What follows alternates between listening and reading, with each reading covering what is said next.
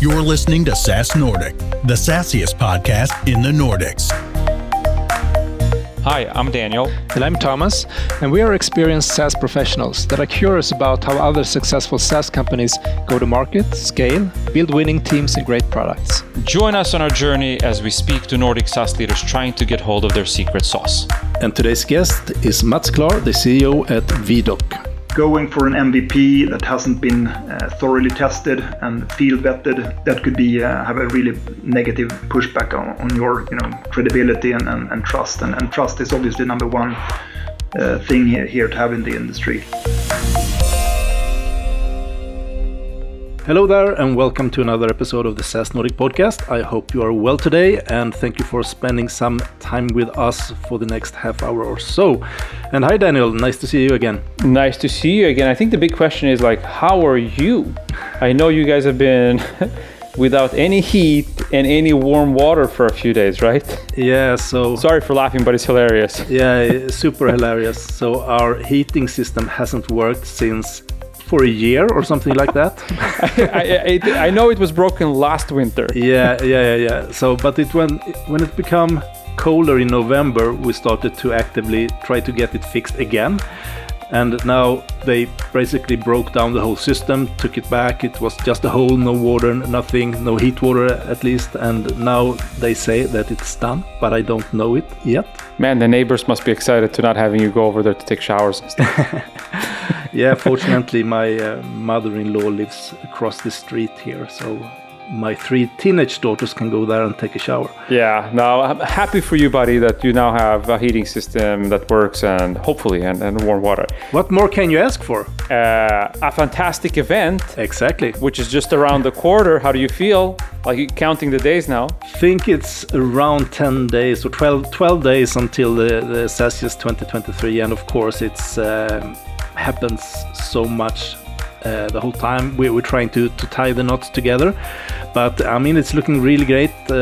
Super excited for all the interests from both people that are coming from all over the world. Actually people traveling from everything from India to Israel and the US, and then of course there is a really strong Nordic presence, and excited to meet the SaaS community again. Yeah, definitely. I mean, it's going to be lots of fun, and we've seen the action. We felt the vibe and energy in the social channels, and which leads me to also highlight here again that that this is an event where you're going to listen and learn, from the sessions, but it's also a great opportunity to network. And we're using the Brella app. You should have received access to it. If you haven't already, go ahead, check your email, log into Brella, start connecting, start networking, start booking those one-to-one meetings. In the deal room. And also, I think you should know that this is a premium event, unlike some others. So you will get breakfast, you will get lunch, warm food, you will get dinner, you will get drink tickets, we will have a party in the evening, all in the same venue. So we will really take care of you for a few days, and there is also some exciting side events that you can participate in. We have the paddle tournament on the day before, a mix of squash and tennis in the cage, if you're not familiar with it, and we end off with a poker tournament at the Malmö Casino after the event. And then for the healthy ones, we have a morning run and a yoga session on day 2 the morning. And I know also that we have a lot of partners that are organizing drinks and so around the event. It's going to be plentiful. It's going to be a blast. Yeah. I'm looking forward to it. All right. But anyway, enough about the event. Let's dig into this episode, Thomas, right? Absolutely. We'll go west, we'll go east, and we'll go global. Here we go. Today we are really happy to welcome Klaar, the CEO at Viedoc, as a guest here in the SaaS Nordic podcast. So welcome, Mats. Thank you very much.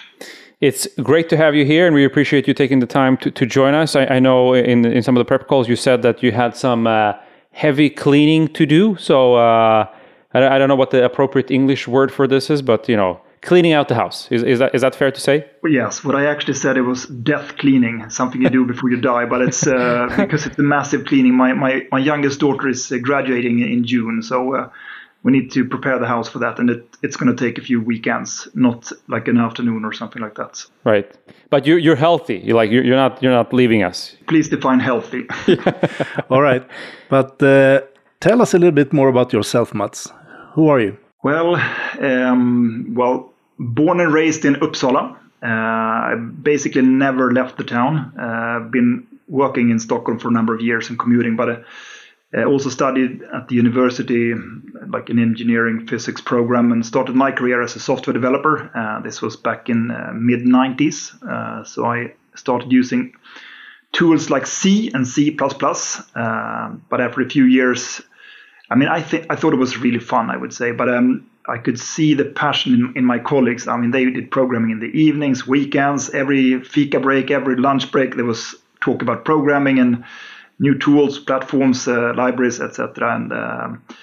And then when the .com death in the beginning of 2000, we needed someone doing sales. We didn't have any salesperson. I was working for a IT consultancy company, and I just said, well, why not? So I started doing sales just when the .com death hit us. And that was a tough challenge, I would say, because cold calling companies searching for consultancy gigs was not easy at that time. So it was a kind of a tough start, I would say.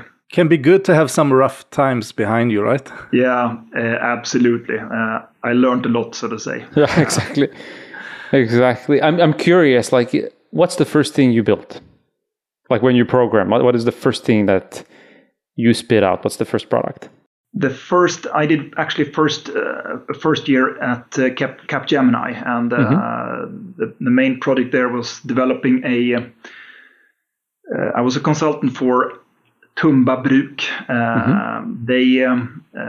They produce all the Swedish cash, and they also destruct the Swedish cash. And as a side gig, they also produce like lottery tickets for the Swedish market. So my job was to, then you generate all the lotteries and all the wins, so to say. But someone needs to make a control program to make sure afterwards that this distribution is have enough, wins and losses, and so to say, and also are distributed according to a model. So I did a kind of program for checking out, validating this batch, so to say. All right. Okay, so you learned the odds of winning early then. Well, I learned that if you want to get rich, don't bet your money on lottery. That's what I learned. No, exactly. So running a SaaS company is probably a better opportunity then. So why don't you tell us a little bit about Viedoc and what you guys do? Absolutely. Viedoc is obviously a SaaS company working in the life science industry. But before I talk about the company, we are working basically with organization conducting clinical trials. But just to start, I want to give you a few words about the domain, so to say. It's mainly pharmaceutical companies developing new drugs. And we have a platform for collecting study data in a very safe and efficient way. That's basically what we do. And the difference between us and the competition is, we have a super modern platform. So using our platform will make the drug development quicker and cheaper. And in the end, there will be new medicine quicker to the market and also cheaper, because the cost of developing new drugs today is increasing quite a lot. And if we continue with this trend, regular people will not afford buying the drugs they need, basically. So we are that's why we make a change, I would say. We make it more efficient. But we are one small player in a huge machinery, I would of course like to say. And you've been around for quite a while, right? 20 years or something like that. Yeah, that's what I was about to say. But what's not communicated so much in media is that basically all pharmaceutical companies, they outsource the clinical trials. Clinical trials is when you try new drugs on humans. That's kind of the definition. So they outsource clinical trials to consultancy companies called CROs, contract research organizations. like 9 out of 10 cases. So that's one of our kind of clients, along with the pharma companies. So we started 20 years ago as a CRO, as a consultancy company. So we come from the domain, from the operations side. But in the early years, we actually started to develop our own EDC platform, only for internal purposes, to be more efficient. But the first product we developed was very good. It was actually one guy, one programmer, and one designer. So after a few years, we decided to tweak the software and start to sell and promote it externally. And that's when we kind of took off, so to say. So this was back in 2004 when we launched the first version of Viedoc. And when did you come on board? I joined the company in 2015, and I'm really happy about that. Yeah, you've been there a while now. It's 8 years. Yeah, I mean, yes, that's so I've been super lucky because it's been a fantastic journey. I joined the company as being responsible for sales and marketing, but then after like 3 or 4 months, the previous CEO, he resigned, and I got a very, very quick promotion, so to say. And I'm still a little bit surprised that I'm still around. I mean, when will they, see that I'm like only an imposter doing the job here? But I've been around since 2015, and 8 years in the job, you must be doing some things right. Yeah, the numbers look quite good, so something right, absolutely. All right. And how has the company developed since you started? How's the journey been? Well. We just before I joined the company, I think it was around 2012. The previous product was quite good, and we can see the potential with it, but it also had some limitations. So there was a decision then to rebuild the whole platform from scratch. And I think we are the only company in our domain who's done it. So the second generation was launched the year before I joined the company, so the product transition was a tough one, I would say, because the new second generation didn't have all the features and functions as the previous platform had. But my job when I joined was obviously to sell and promote the new the second generation, because the previous, I mean, we saw some limitation, and that's like a big challenge in our industry, because the contract we sign, clinical trials, could be like 10, 15 years. So we need to guarantee an availability of the platform for quite a long time, so to say. Yeah, right. Might have been quite good for you not coming in with that legacy. You could start fresh and focus on the second generation. You're absolutely right. However, I mean, I'm sure you're very experienced in hearing about and product transitions. I mean, in the first years we heard a lot of concerns, and maybe you could also say like complaints about the new generation that we had didn't have all the functional features. So that was it had an impact on the sales in the beginning. So we were a little bit slow when I joined, but then later on it picked up very well. I guess no one is asking about the old platform now, right? No, absolutely not. We closed down the sales in end of 2017, so it was a while ago. But it's still alive, actually. So okay, yeah. Yeah, once again, long time commitment about availability. So, but it's going to be decommissioned. But I mean, obviously, we need to take care of all ongoing projects and make a nice exit there. Okay, so you might have a merger of customers ahead of you as well. Everybody that sits on the old platform needs to move on to the new one. I think it's going to be a few, I would say, but most of the clinical trials using the old platform will come to an end, but there will be some migrations transferred to the new platform. Awesome. Hey, I was a little bit curious. You mentioned obviously the big pharma companies and then the CROs. So who do you actually sign the deal with, and who uses the platform? Do you sign the deals with the CRO, or is it Astra that buys the platform and then they allow their CRO to also leverage it? We actually looking at we have about 400 clients, a little bit spread all over the world, and about half of them are CROs, and about half of them are so-called what we say sponsors. That's actually not only pharma but also biotech companies, medical device companies, other organizations doing clinical trials as well. So it's a 50-50 split. And in many cases, especially if you look at the small mid-sized market, many of the small mid-sized pharma and biotechs, when they outsource a clinical trial, they ask the CRO to provide them also with all digital tools, so to say. Right.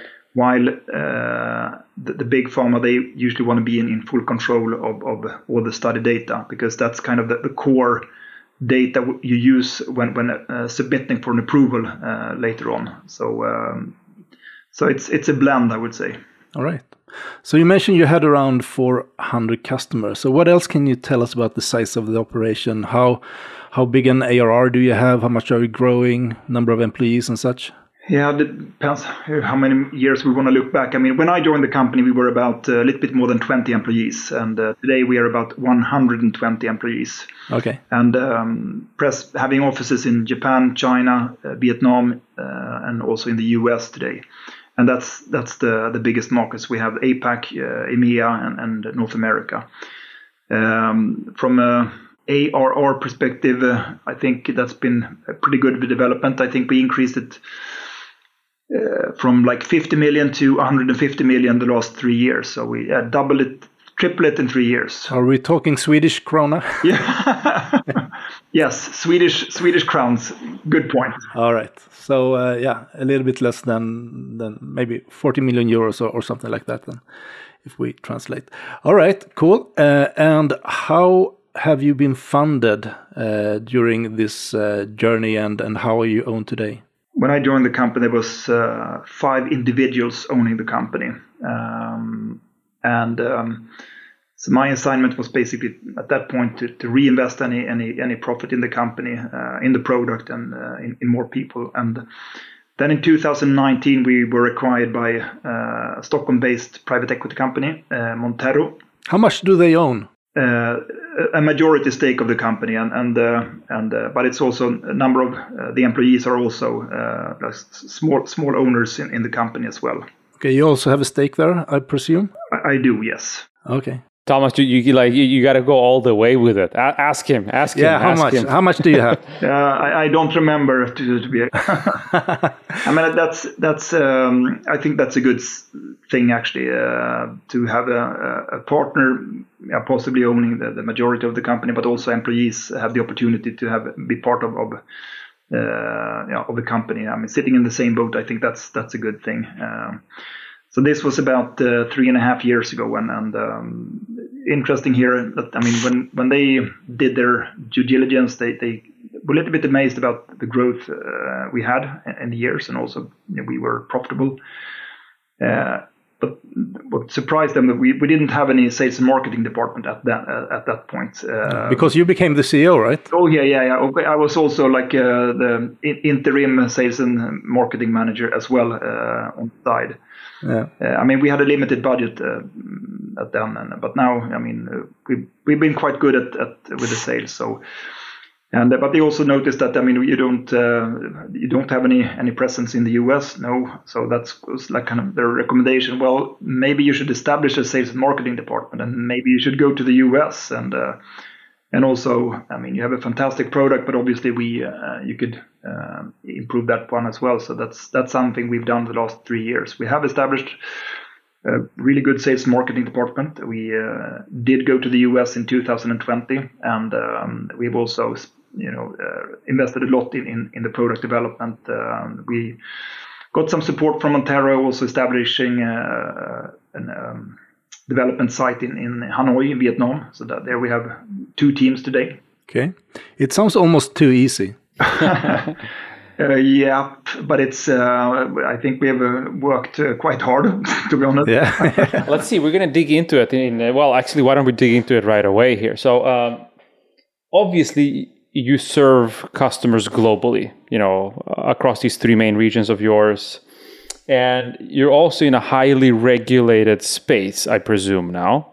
And what we talked a little bit, as we were preparing this, is about in the speed and pace as to how you push out new offerings, new products, and how you control the narrative across different regions. In our world, the standard has been almost like MVP. you got to sell before you have a product. Tell the world that you have something, and then hopefully somebody will buy it, and then you go ahead and build it and figure it out. But that might not always be applicable in all scenarios. And we're curious a little bit, like in your space, in your world, how do you actually push out products, and when do you communicate about them? Yeah, that's a really interesting topic. I mean, first of all, yes, the pharmaceutical industry is very regulated, similar to the financial industry with banks, I would say. And also just to give you a glimpse on the industry as well. I mean, in average, it takes about 10 years to get a new drug approved. So it's a long timeline. And if you read different studies, I mean, the cost for developing a new drug today is somewhere between $1 and $3 billion. So it's a lot of money involved. And the last phase in testing it could be like 5 years. So nothing can go wrong. So that's kind of the way it has to be done. So going for an MVP that hasn't been thoroughly tested and field vetted, that could be have a really negative pushback on your credibility and trust. And trust is obviously number one thing here to have in the industry. So it's a fine balance. I mean, and also being a global company, there are different cultures. I mean, in Sweden, I would say we somewhat have a culture of we want to develop and we want to test it first, and ideally to have some kind of pilot and then go to market, announce it. Right. But that's not maybe a perfect strategy if you compete with the US, who are a little bit more aggressive. So and also some other regions where we're present are more conservative. So then you have a challenge. I mean, if you want to go out with a press release or a communication about a new product, whether it's an MVP or a full-blown product, I mean, it makes sense to do it globally, right? But then maybe it's a little bit premature for one market and a good thing for the other market. So this is something we have to balance on a daily basis. Well, we don't release new products every day, obviously, but this is a balance that you need to think before you act, I would say. And sometimes we've been too early, and sometimes we've been a bit slow as well. How often do you do releases? Well, that's actually been one of our success factors, I would say. Since as we did the second generation, we tried to make a super scalable architecture and use standardized technology because of also. This is a marathon race, so we've been very successful in delivering new releases, and we've done it in the past about every 6 to 8 weeks. And this may not seem impressive, but in our industry, when the competition, they maybe do a new release once a year. But also, I mean, chasing the big dragons on the market leaders. I mean, that's something you have to do if you want to catch up, and because if we want to beat the market leaders, I think we need to be best, beat them in every discipline in terms of the speed, flexibility, quality, price, all different evaluation areas, so to say. Right.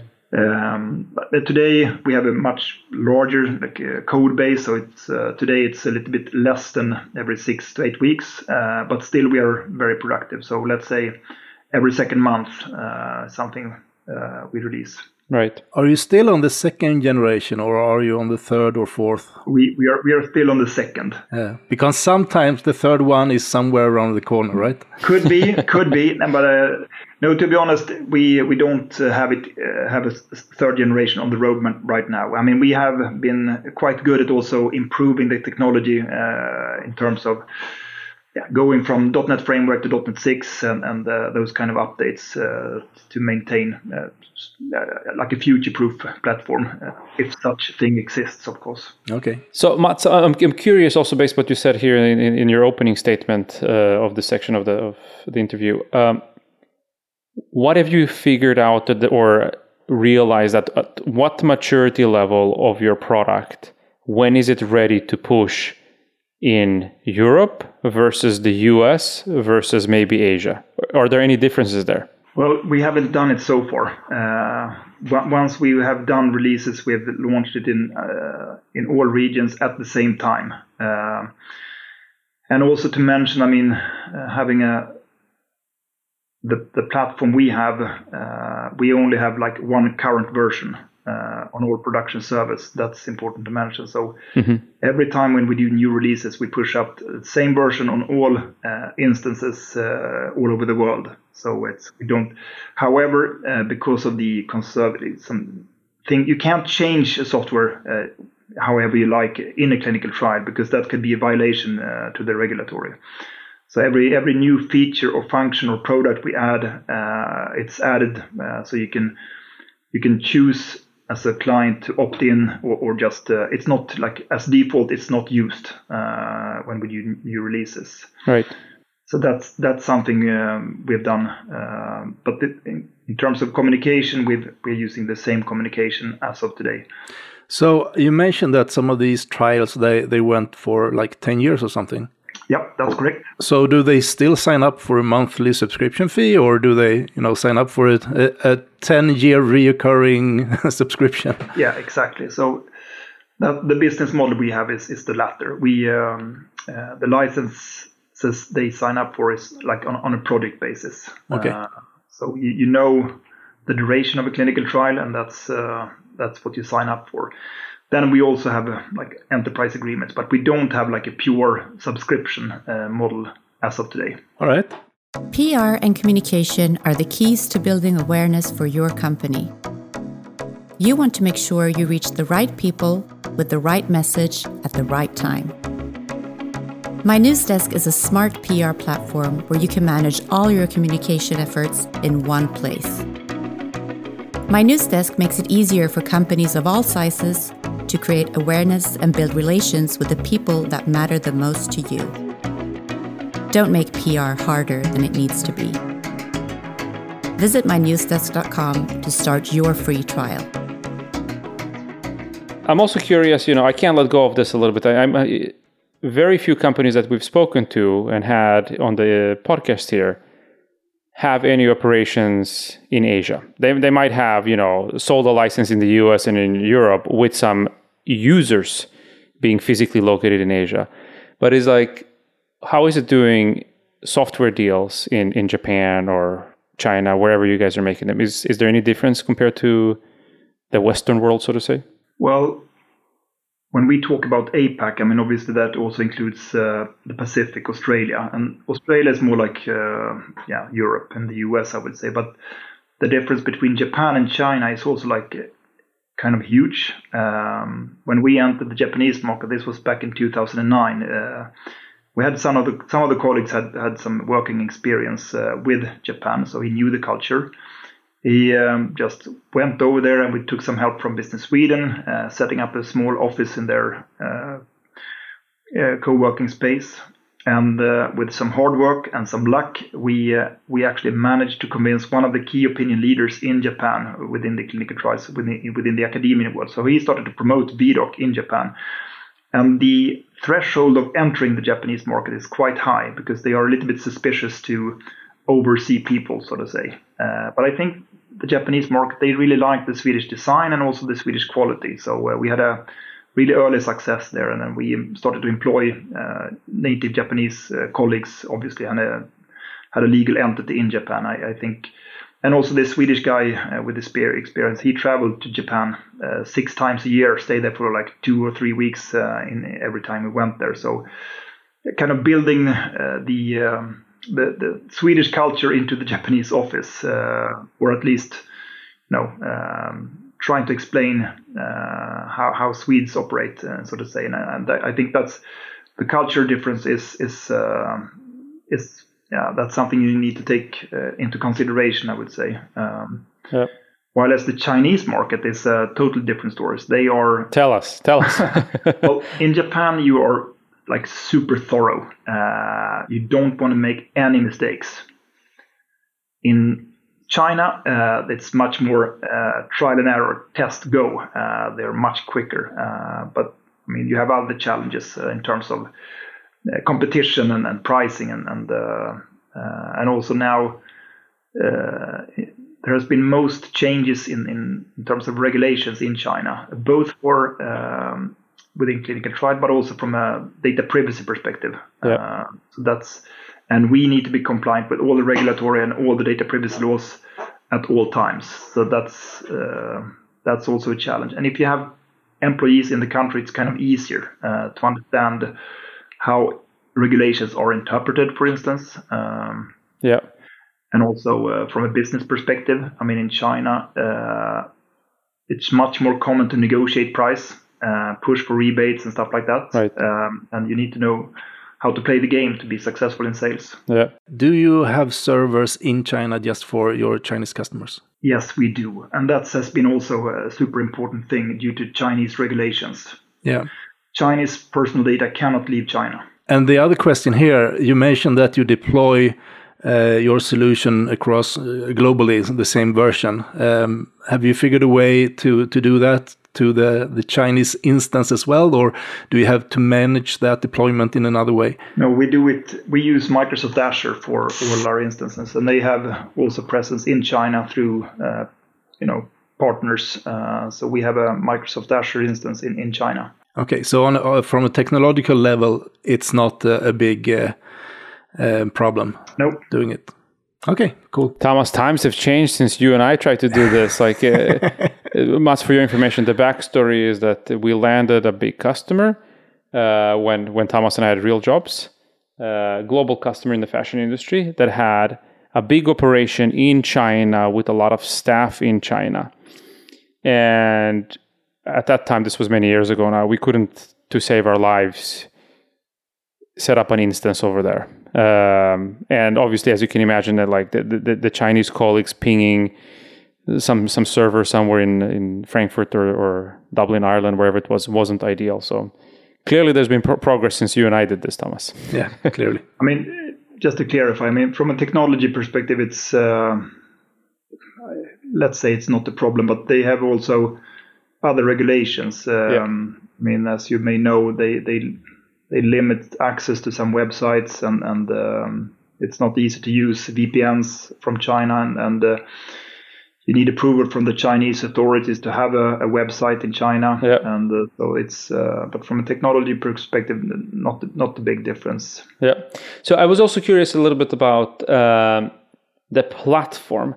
Have you done any specific changes to the software itself to tailor better to Japan and China, maybe in this case? And the first thing that pops in my mind, did you have to localize, the interface to Japanese and Mandarin and so on? The easy answer is no. We have the same platform on all instances, and but obviously we support a number of different languages. So that's what we do. And we want scalability is like a key thing in our business. So we every time you make something tailor-made here and there, it's going to be more complex, obviously.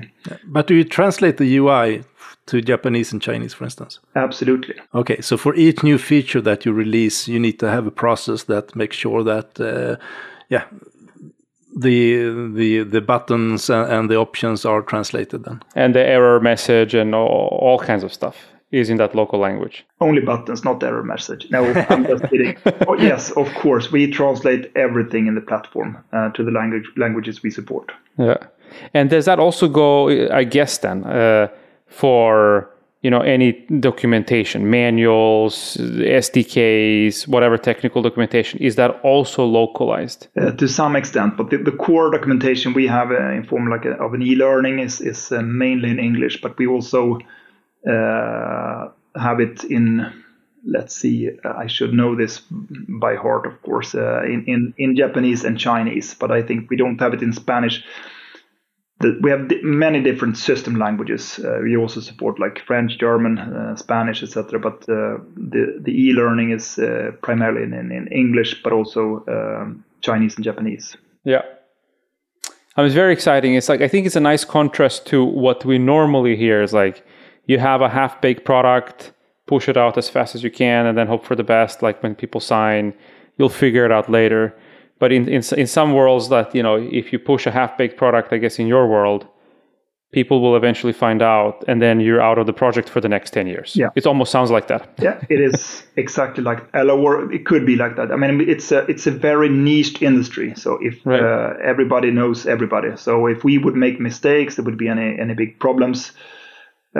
People would hear about it, and so we cannot afford that. So everything we release is thoroughly tested, and also considering that we push out the same version on all servers, that will also have an impact on all ongoing projects or clinical trials. So we need to really make sure that we have a solid backward compatibility in every release we do.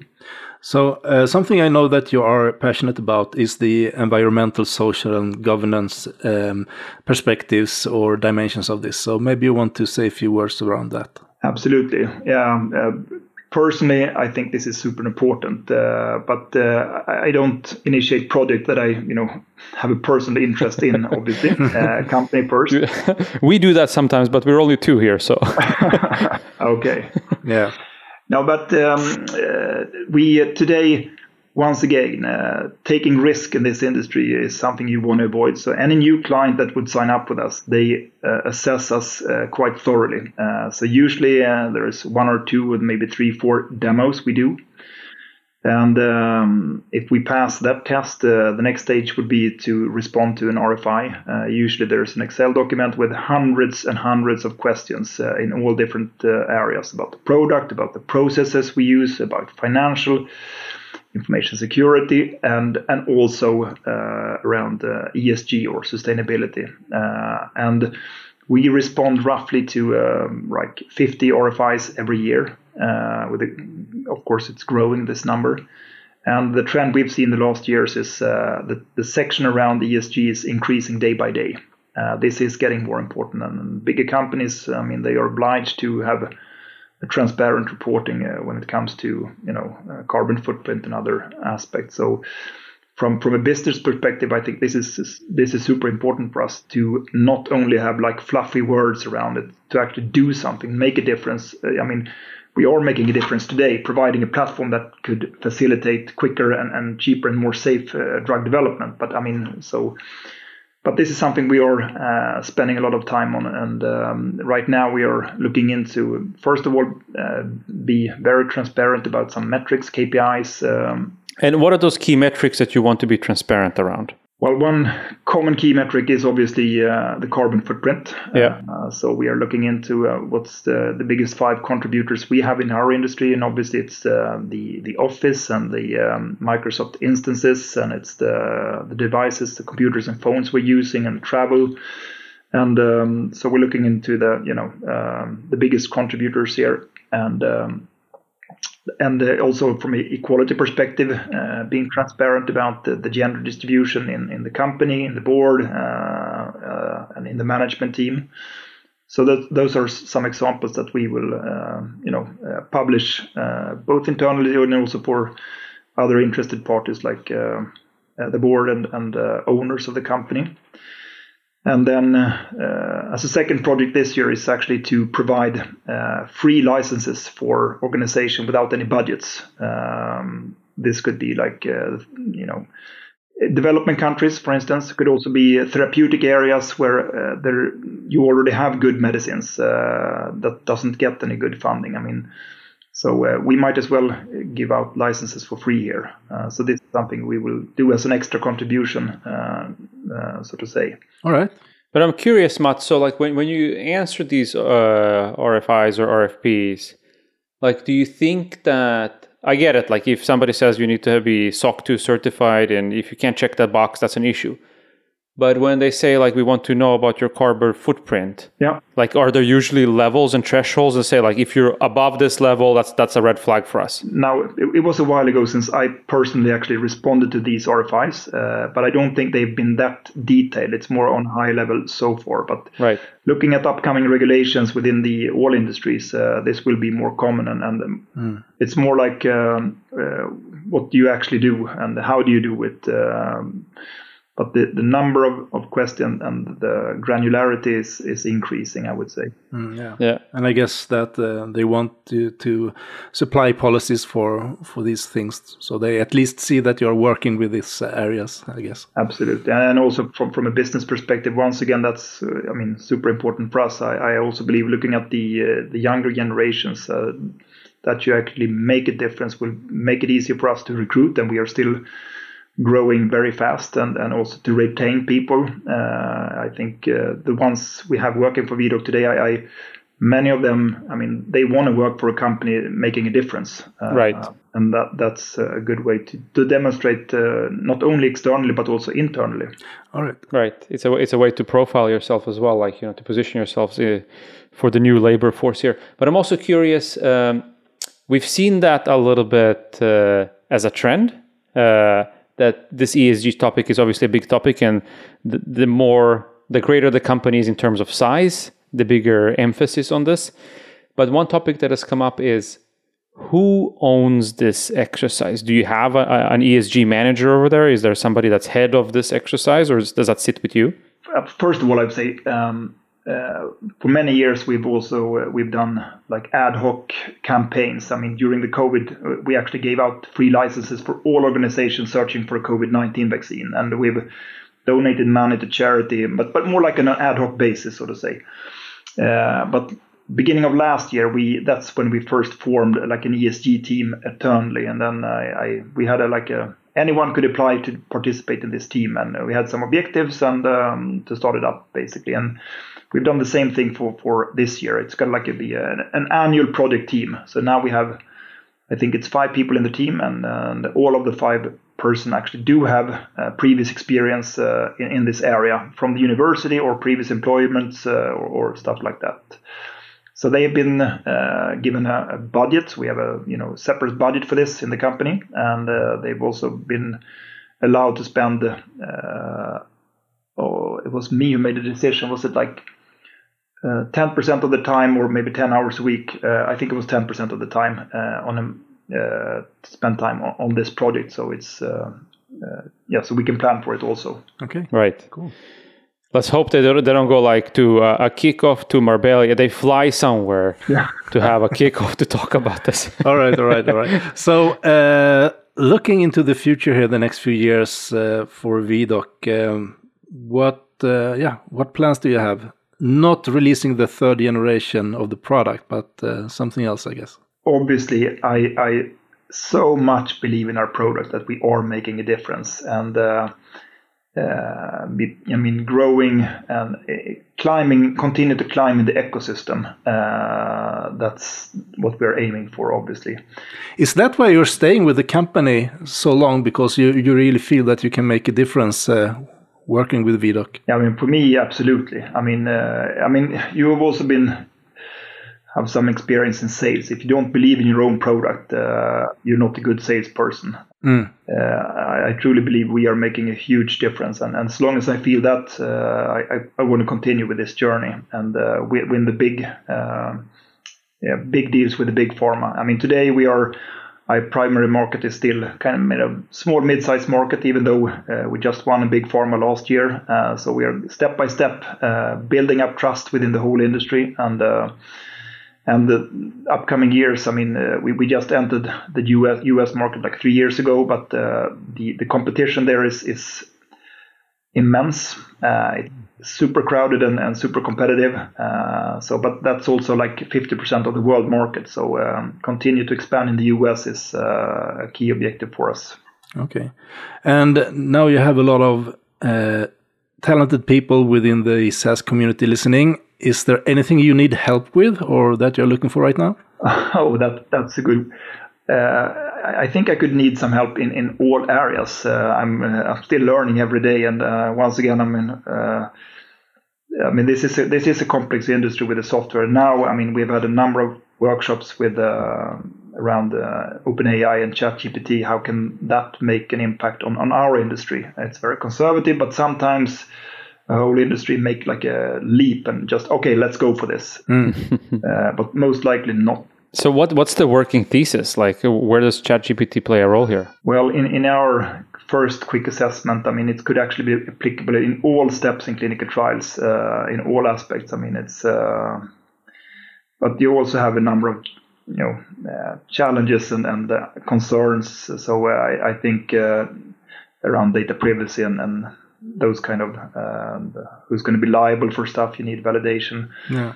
But I mean, it's going to be implemented sooner or later to some extent. But the ChatGPT Ninja, perhaps. Yeah, I mean, we've started to see, job ads with prompt specialists and stuff like that. Yeah. So it's coming. Yeah, it's coming, definitely. It's coming really, really fast. So is there someone that you would like us to get on the show here that would make you excited to listen? Yeah, I think usually when I talk to people around, I think other SaaS company having a global business, I think that's usually most interesting because of the challenges of different culture, different time zones. That's always a challenge to build a strong company team spirit, for instance, and build a strong company culture when you don't meet face to face on a regular basis. Yeah. And is there a company that you guys have looked up to? Is somebody that inspired you guys? Not really. Maybe we should, but we've been kind of busy just developing and launching and continue our journey. All right. So somebody that has a global business that has mastered, I don't know if anybody has mastered the global complexity when it comes to culture and time differences and running teams and customers across the board here. Let's see if we find somebody. We're coming for you. We're coming for you.